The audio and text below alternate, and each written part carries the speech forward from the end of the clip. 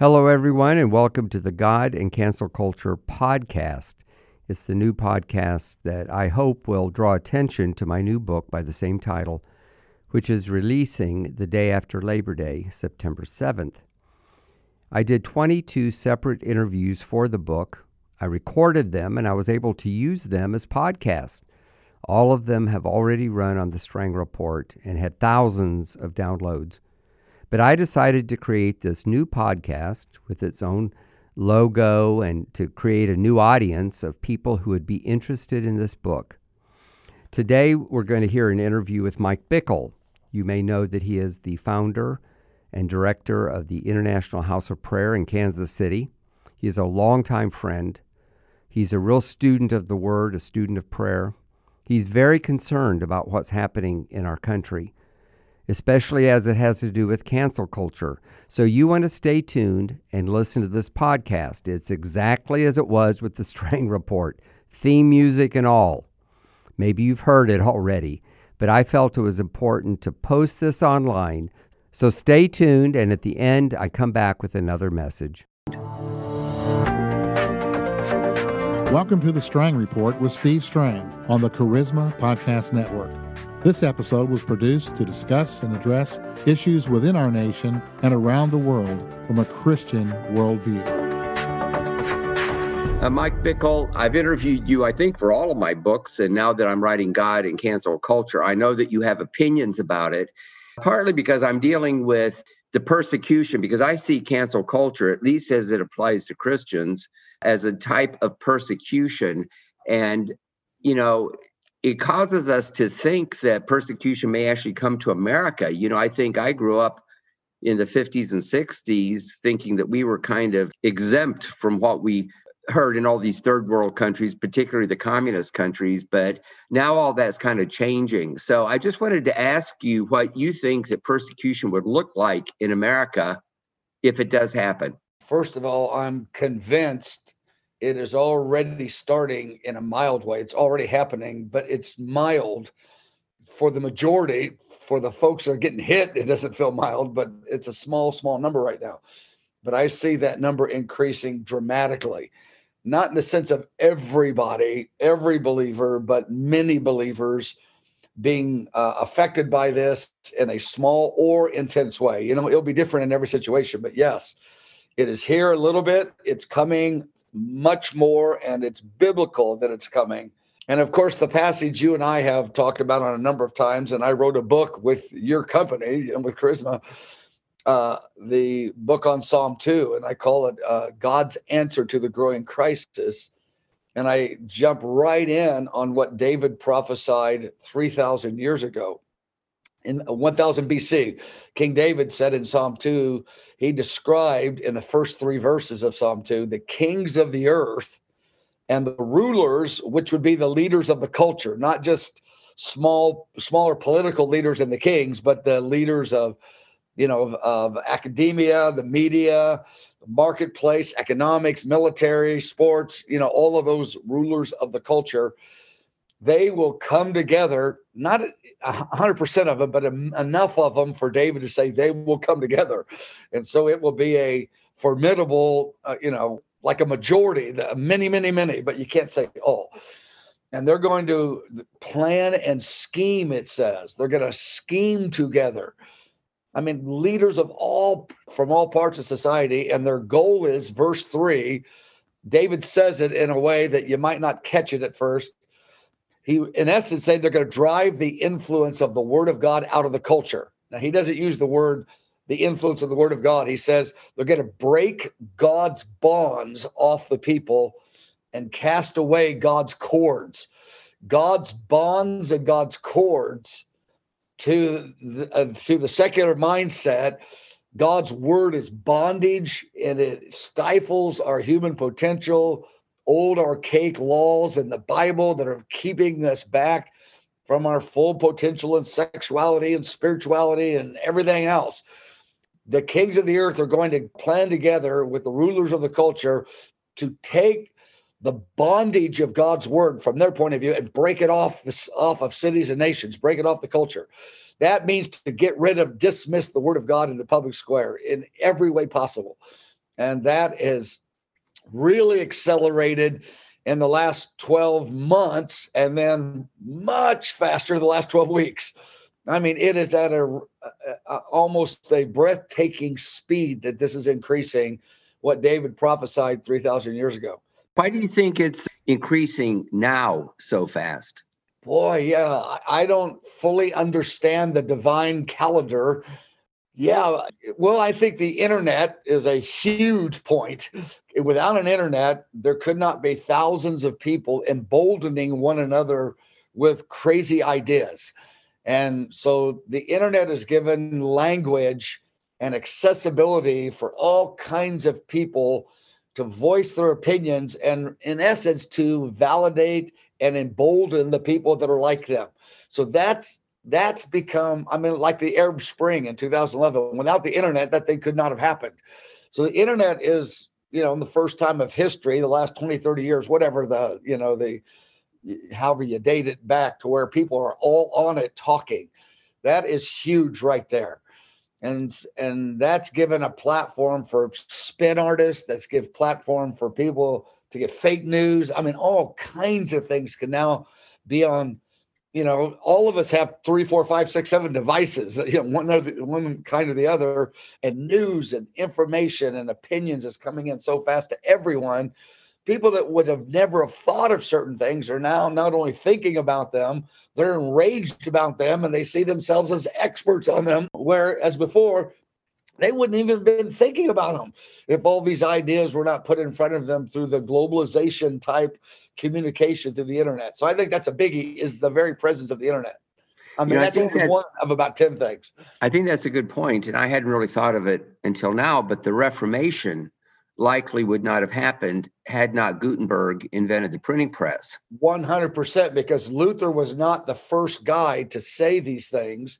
There were a number of other guys like John Huss 100 years earlier. They burned him at the stake for saying it because he couldn't get any kind of mass public support. But the printing press was the critical point that made Luther's courage and statements go forth, because without that, it would not have gone forth.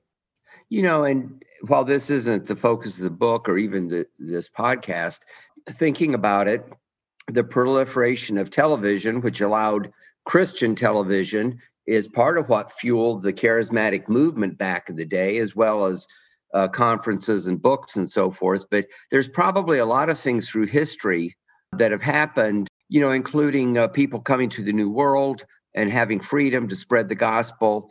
So what you're saying is that with the march of history and the increase in technology, it has effects that were prophesied 3,000 years ago.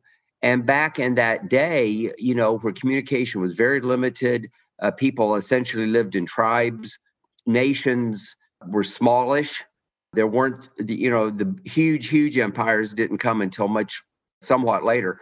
And so we can understand that these things that were inconceivable in David's day. In fact, it's hard for us to think what life was like back then, other than, novels and movies and things have been written about it.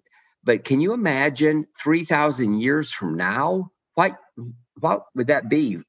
5,000 or something? I mean, yeah, David could not have foreseen in any way what life is like today, yet God did. And of course, God has a plan and purpose. And, I grew up in Pentecostal circles, as you know, and talking about the end times was big. In fact, everybody had their theory, and they had these big charts, and they had pointers, and they would point about when the rapture was going to take place and when the Great Tribulation and so forth. And, all different kinds of Christians, had different opinions and still do. Anytime I talk about this, I always like Pat Robertson's joke. He said he's a he's not a pre or mid or post millennial. He's a pan millennialist because he thinks it's all going to pan out in the end.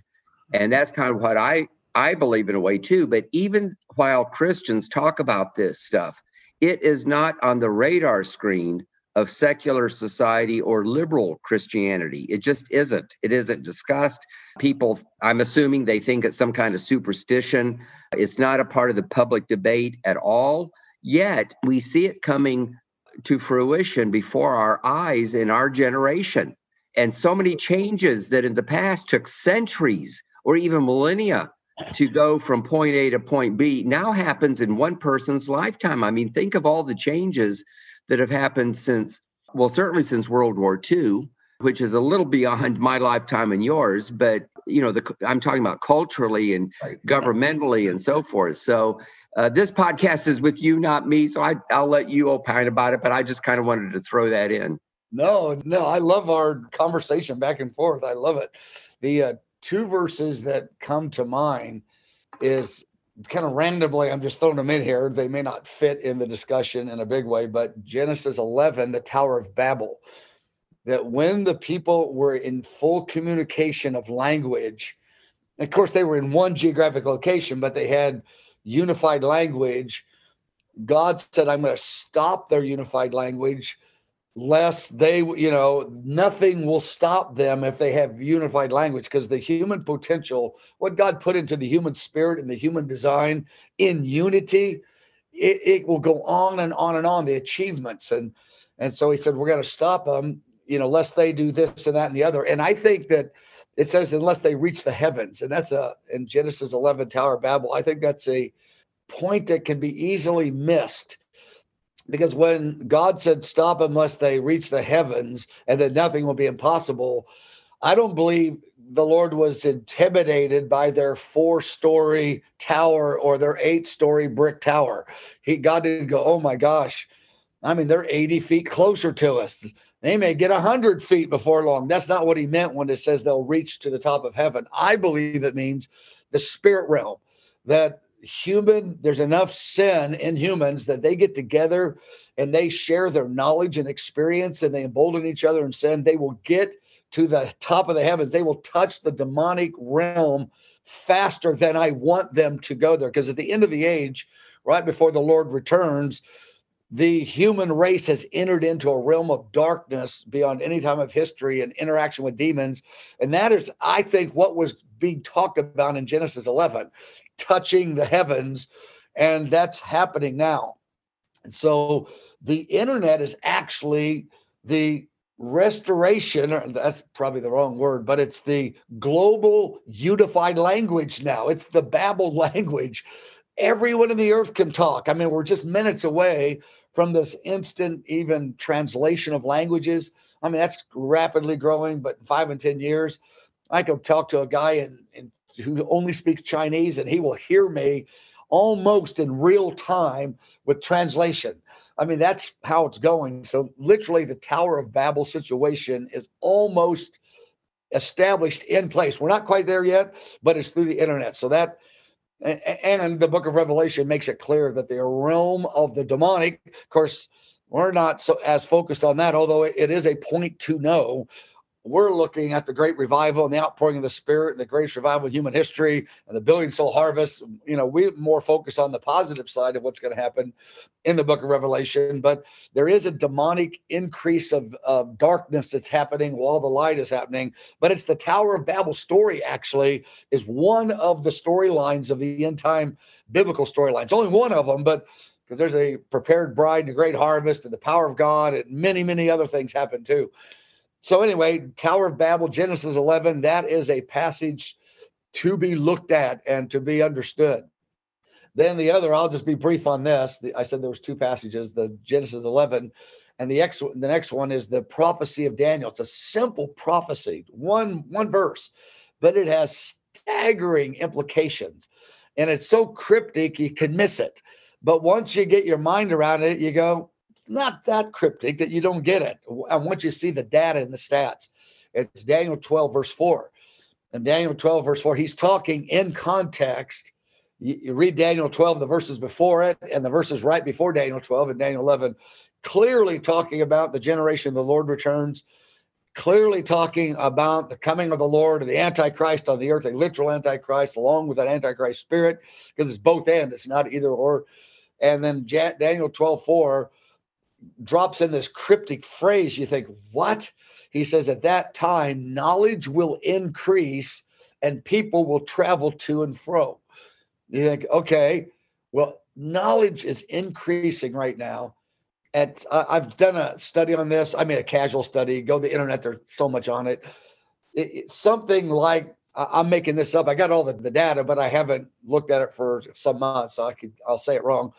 Something like this: all of the accumulation of human information doubled, like it took 1, 2, 3,000 years for it to double once, something like that. Then it took 1,000 years for it to double the next time. Then it took 100 years for it to double the next time. I'm talking about the totality of human information. Then it took 12 months recently to double again. And we're on the trajectory. I mean, this is so mind-blowing because of the artificial intelligence and the technology. They said the totality of human knowledge. This next one is so staggering. I don't know if I can even believe it, but it's out there. There's 10 sources on it. That doesn't make it right, but it is staggering. They said the totality of human knowledge will double every 12 hours. I read, I go, what? Because the medical stuff, the artificial intelligence, the amount that's being put on the internet, with the computers now teaching computers, I don't know if it's going to double every 12 hours, but the point of it is doubling, so rapidly increasing. So that little cryptic phrase of Daniel chapter 12, verse 4, and knowledge will increase. It's a massive implications to the spread of evil as well as the spread of good as well.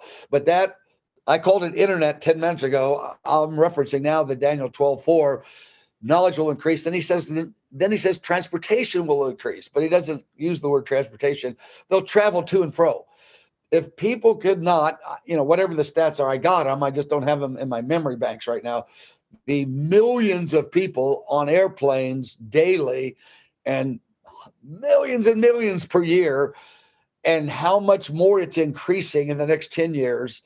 Of a guy could be in London, then be in New York, and even the speed is they'll be there in 3 hours in a few, not long from now, instead of 7 hours or 12 hours. And to go from Hong Kong to Chicago is going to be so many people moving, and the spread of people physically and the communication through technology, travel and knowledge is what has created the unique environment of this time. I mean, this last 10 years unique, this last 20 years. I don't even mean the last 100, the last, even 2 or 3 years, it's increasing so rapidly. I mean, the COVID slowed things down, but put that aside for right now. I'm talking about the general trend of the human race. That is why the Psalm 2 unity of the heads of state, kings of the earth, the heads of state and the rulers of the culture, the opinion makers, the people who are the leaders in thought, the rulers of the culture, can be together so easily, whether they're physically together or through technology. And the Tower of Babel, evil is multiplying because they're all sharing their experiences, their information, and they're emboldening each other and approving and applauding.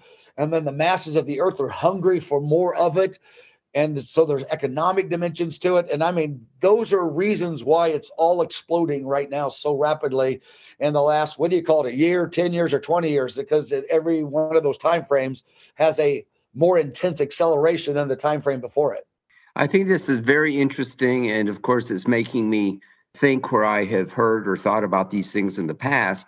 When you talk about knowledge, there's different ways to describe it. But I think with the doubling, part of it is just the amount of information that's out there that would include every email, every text message, every photo on a camera, every website. That's the kind of stuff that is exploding. And I remember when I was in high school, where the space race had started, and it was really the space race that gave us the technology that became the internet and cell phones and everything else. But I remember hearing this about doubling, and I was thinking, how in the world could that happen? But yet in my lifetime, I've published 2,000 books, who knows how many magazines, how many words, and in my own small way, I've contributed to that increase in information and communication.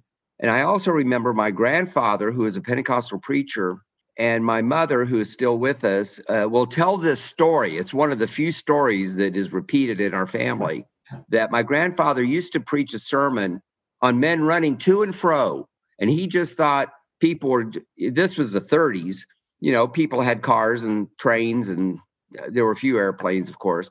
And she would say, boy, how much more is it now? And, she would have said this over the years. And of course, the word of God is true, and people in earlier eras and, saw these scriptures and interpreted it based on what they saw before them. But, my grandfather could not have envisioned the internet. He died before the internet came online, of course. And the technology is mind-boggling. And in fact, yesterday, something came up in conversation, and he said something about, oh yeah, we talked about that in Argentina. And I was going, what?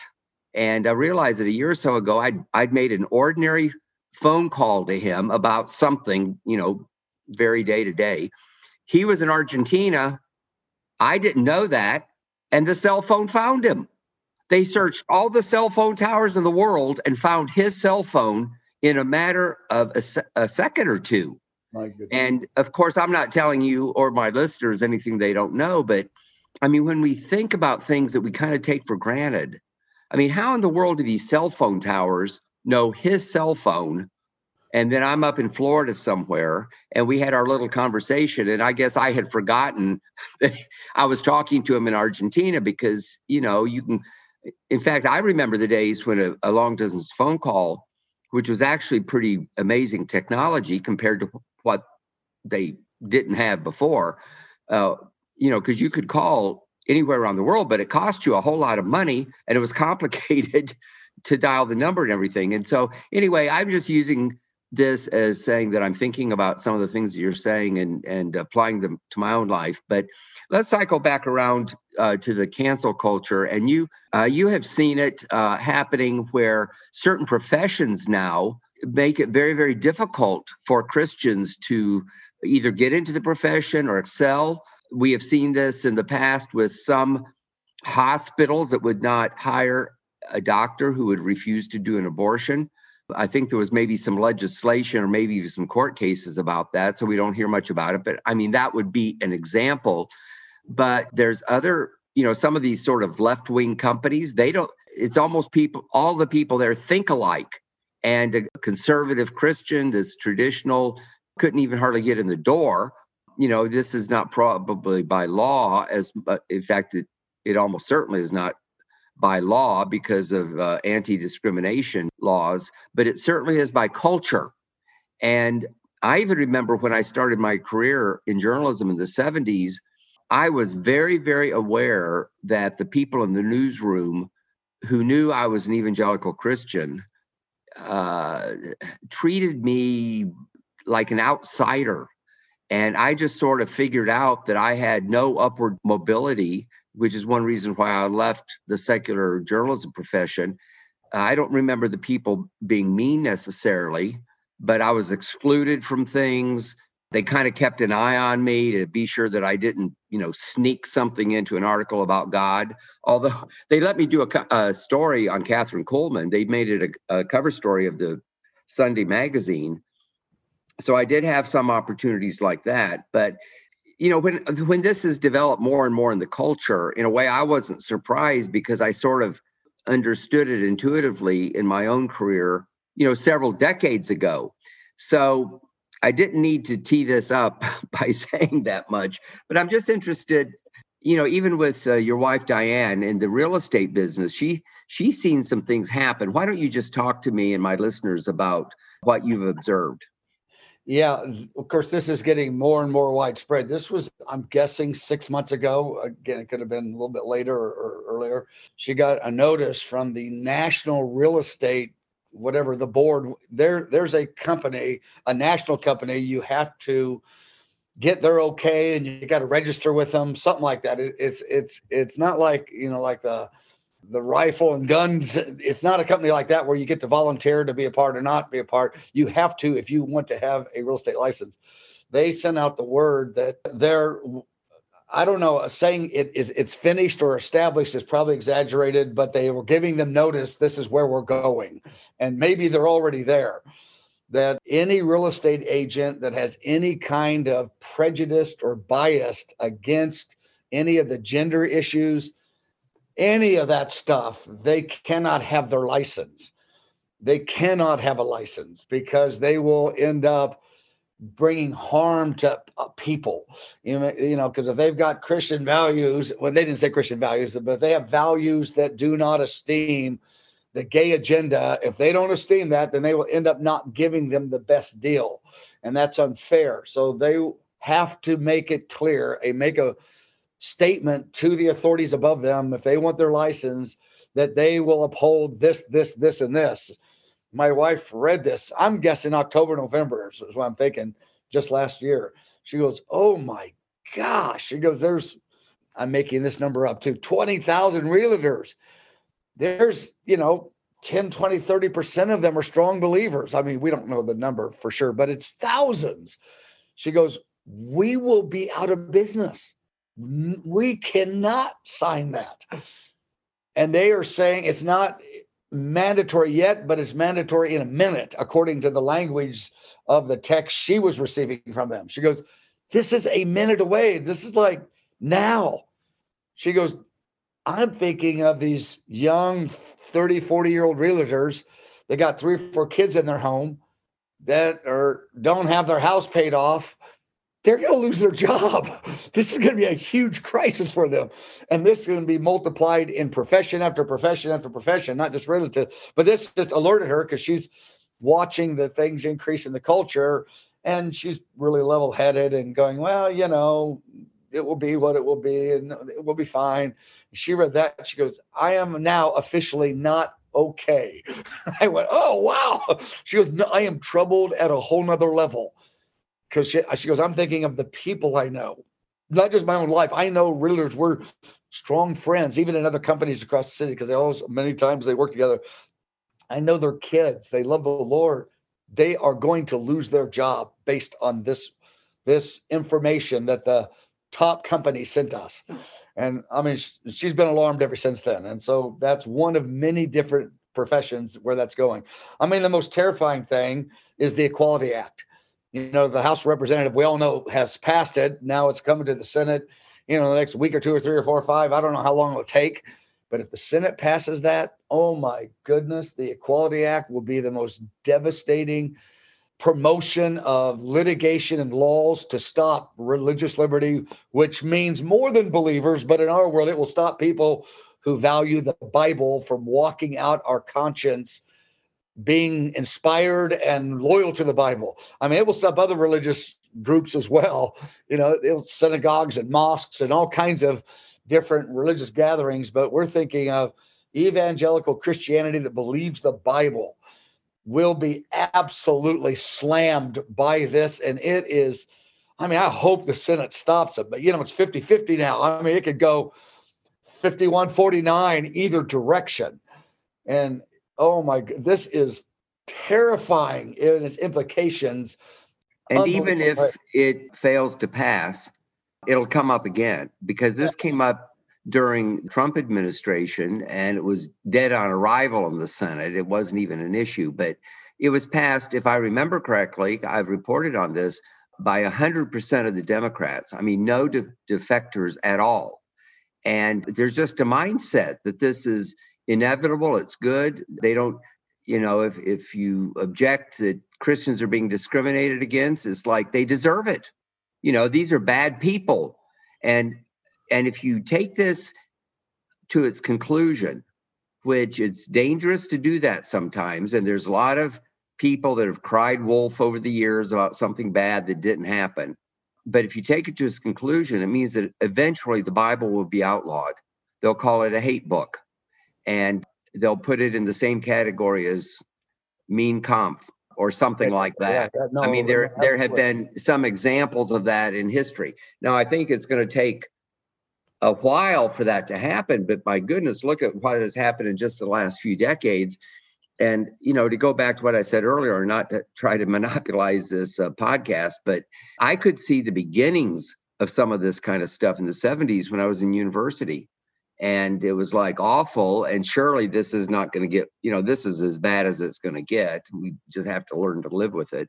And it's gotten increasingly against Christians. And there are a lot of people that fall in the same category as Diane, your wife, who think, we can, kind of ride this out, but we're finding that it applies in some ways to all of us.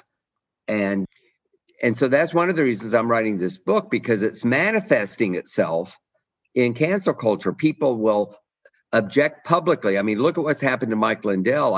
In fact, I'm writing extensively about his story in my book. But, he had the audacity to support Trump. And then he had the audacity to say what I believe is true, that the election was stolen. I mean, if you even suggest it, they're trying to cancel you. And they're canceling him in a big way by stores not carrying his pillows. What in the world does a pillow have to do with Donald Trump or the election? Nothing. But they're making him an example so that other people are fearful. They keep their heads down. And we're seeing this in the church, a sort of self-censorship. I mean, in fact, there was a prominent Christian leader who's a good friend of yours, and there's no need right now in this setting to say his name, but he preached a sermon last week to a group of pastors, and he says, when is the last time you preached a sermon on marriage between a man and a woman? And the answer is most of them haven't. They just sort of don't go there, and as a result, prevent a whole bunch of problems. There's a prominent pastor in Texas. Again, I think I can tell the story without his name. This was a number of years ago. He's on television. And there were a whole bunch of cross-dressers. They weren't really talking too much about transgender. This was maybe 10 or 15 years ago.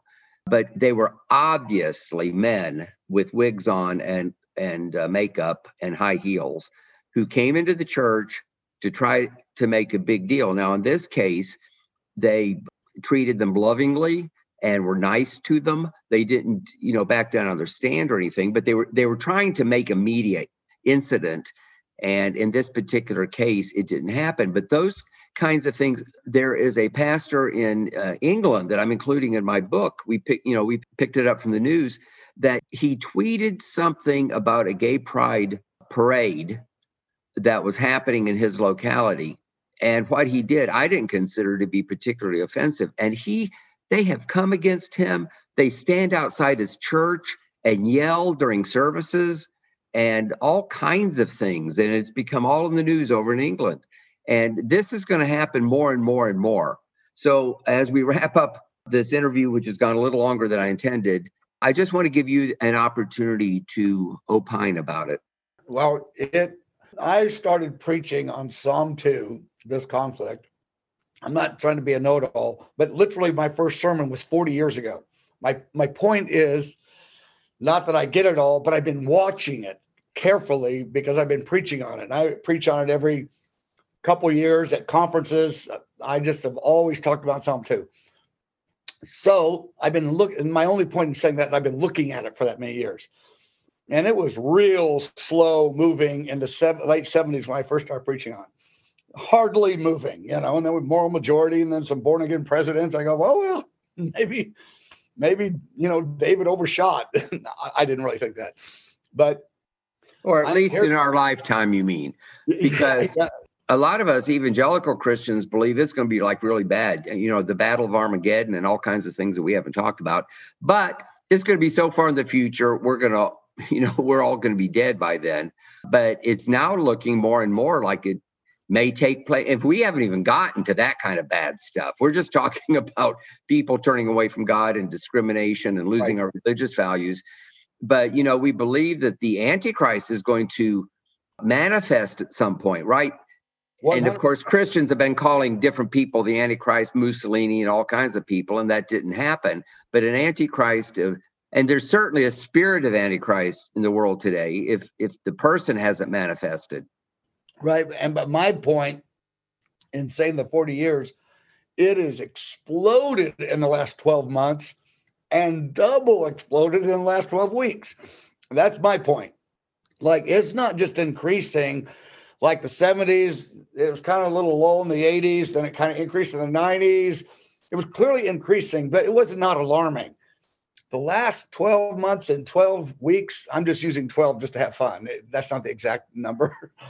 But it is, and then Elon Musk and all the things he's saying, and artificial intelligence, and the big tech companies, and the Senate potentially being run by the Democrats, with 1 inch further to the left, it's going to be a majority, and the House, and redoing the election laws to where there's going to, if they redo them and then the Democrats are in power long term, big tech company has more liberty. Oh my goodness, this thing is increasing.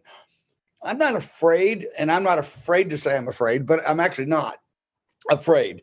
I'm alerted, I'm alarmed, but I just see the Lord smiling, going, you think this escalation is surprising me and they get the last word?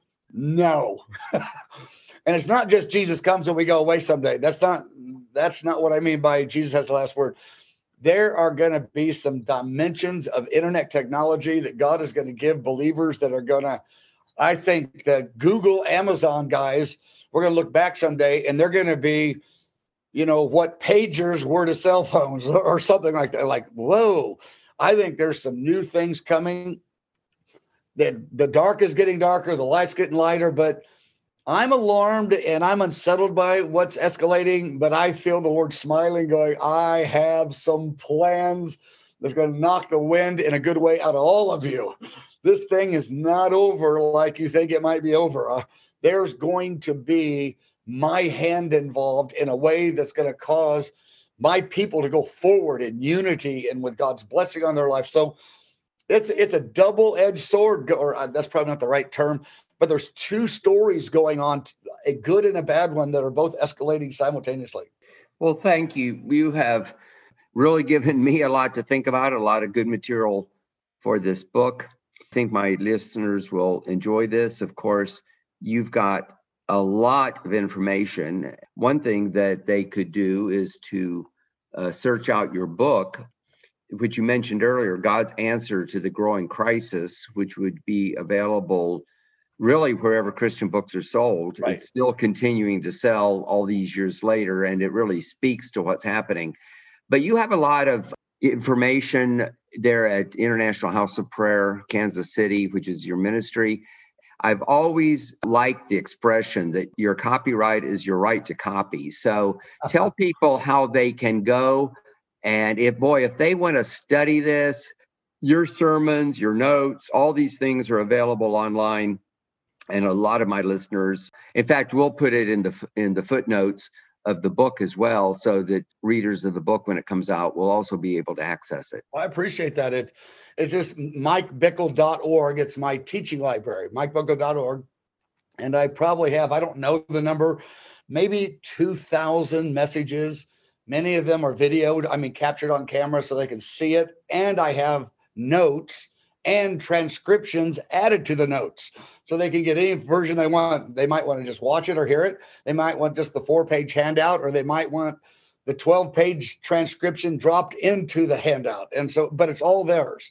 And it's for free. And I tell people, if you like what you read, cut and paste, put it in your own document. It's yours to run with. You don't even have to mention my name. I jokingly say, put your mom's name on it. I don't care. Just run with it. Do something with it. She might care, but I don't care. Well, Mike, you are a wealth of information. You're a very, very generous guy. You've made a huge impact in our generation. I just want to thank you, and thank you for being my friend. I don't get to say that publicly very often. And thank you for, I think I've interviewed you for every one of my books. I'd have to go back and check, but I hope you have. I love. We've been dear friends for going on 40 years. I don't know how many years it's been, over 30 and less than 40, but you are a dear friend and support and a strength to me. So thank you, but right back at you. Well, thank you. What you just heard was an actual interview for my book, God and Cancel Culture. And as I've said, I created this podcast to be able to share these with listeners to draw attention to the book. You can pre-order it on Amazon.com, and it actually helps if you will pre-order the book. You don't pay for it until it comes out, and they ship it to you automatically on release date, September 7th. So thank you for doing that. Thank you for sharing this podcast, help to get the word out. I believe that this is my most important book, and I hope you agree after you read it. God bless you.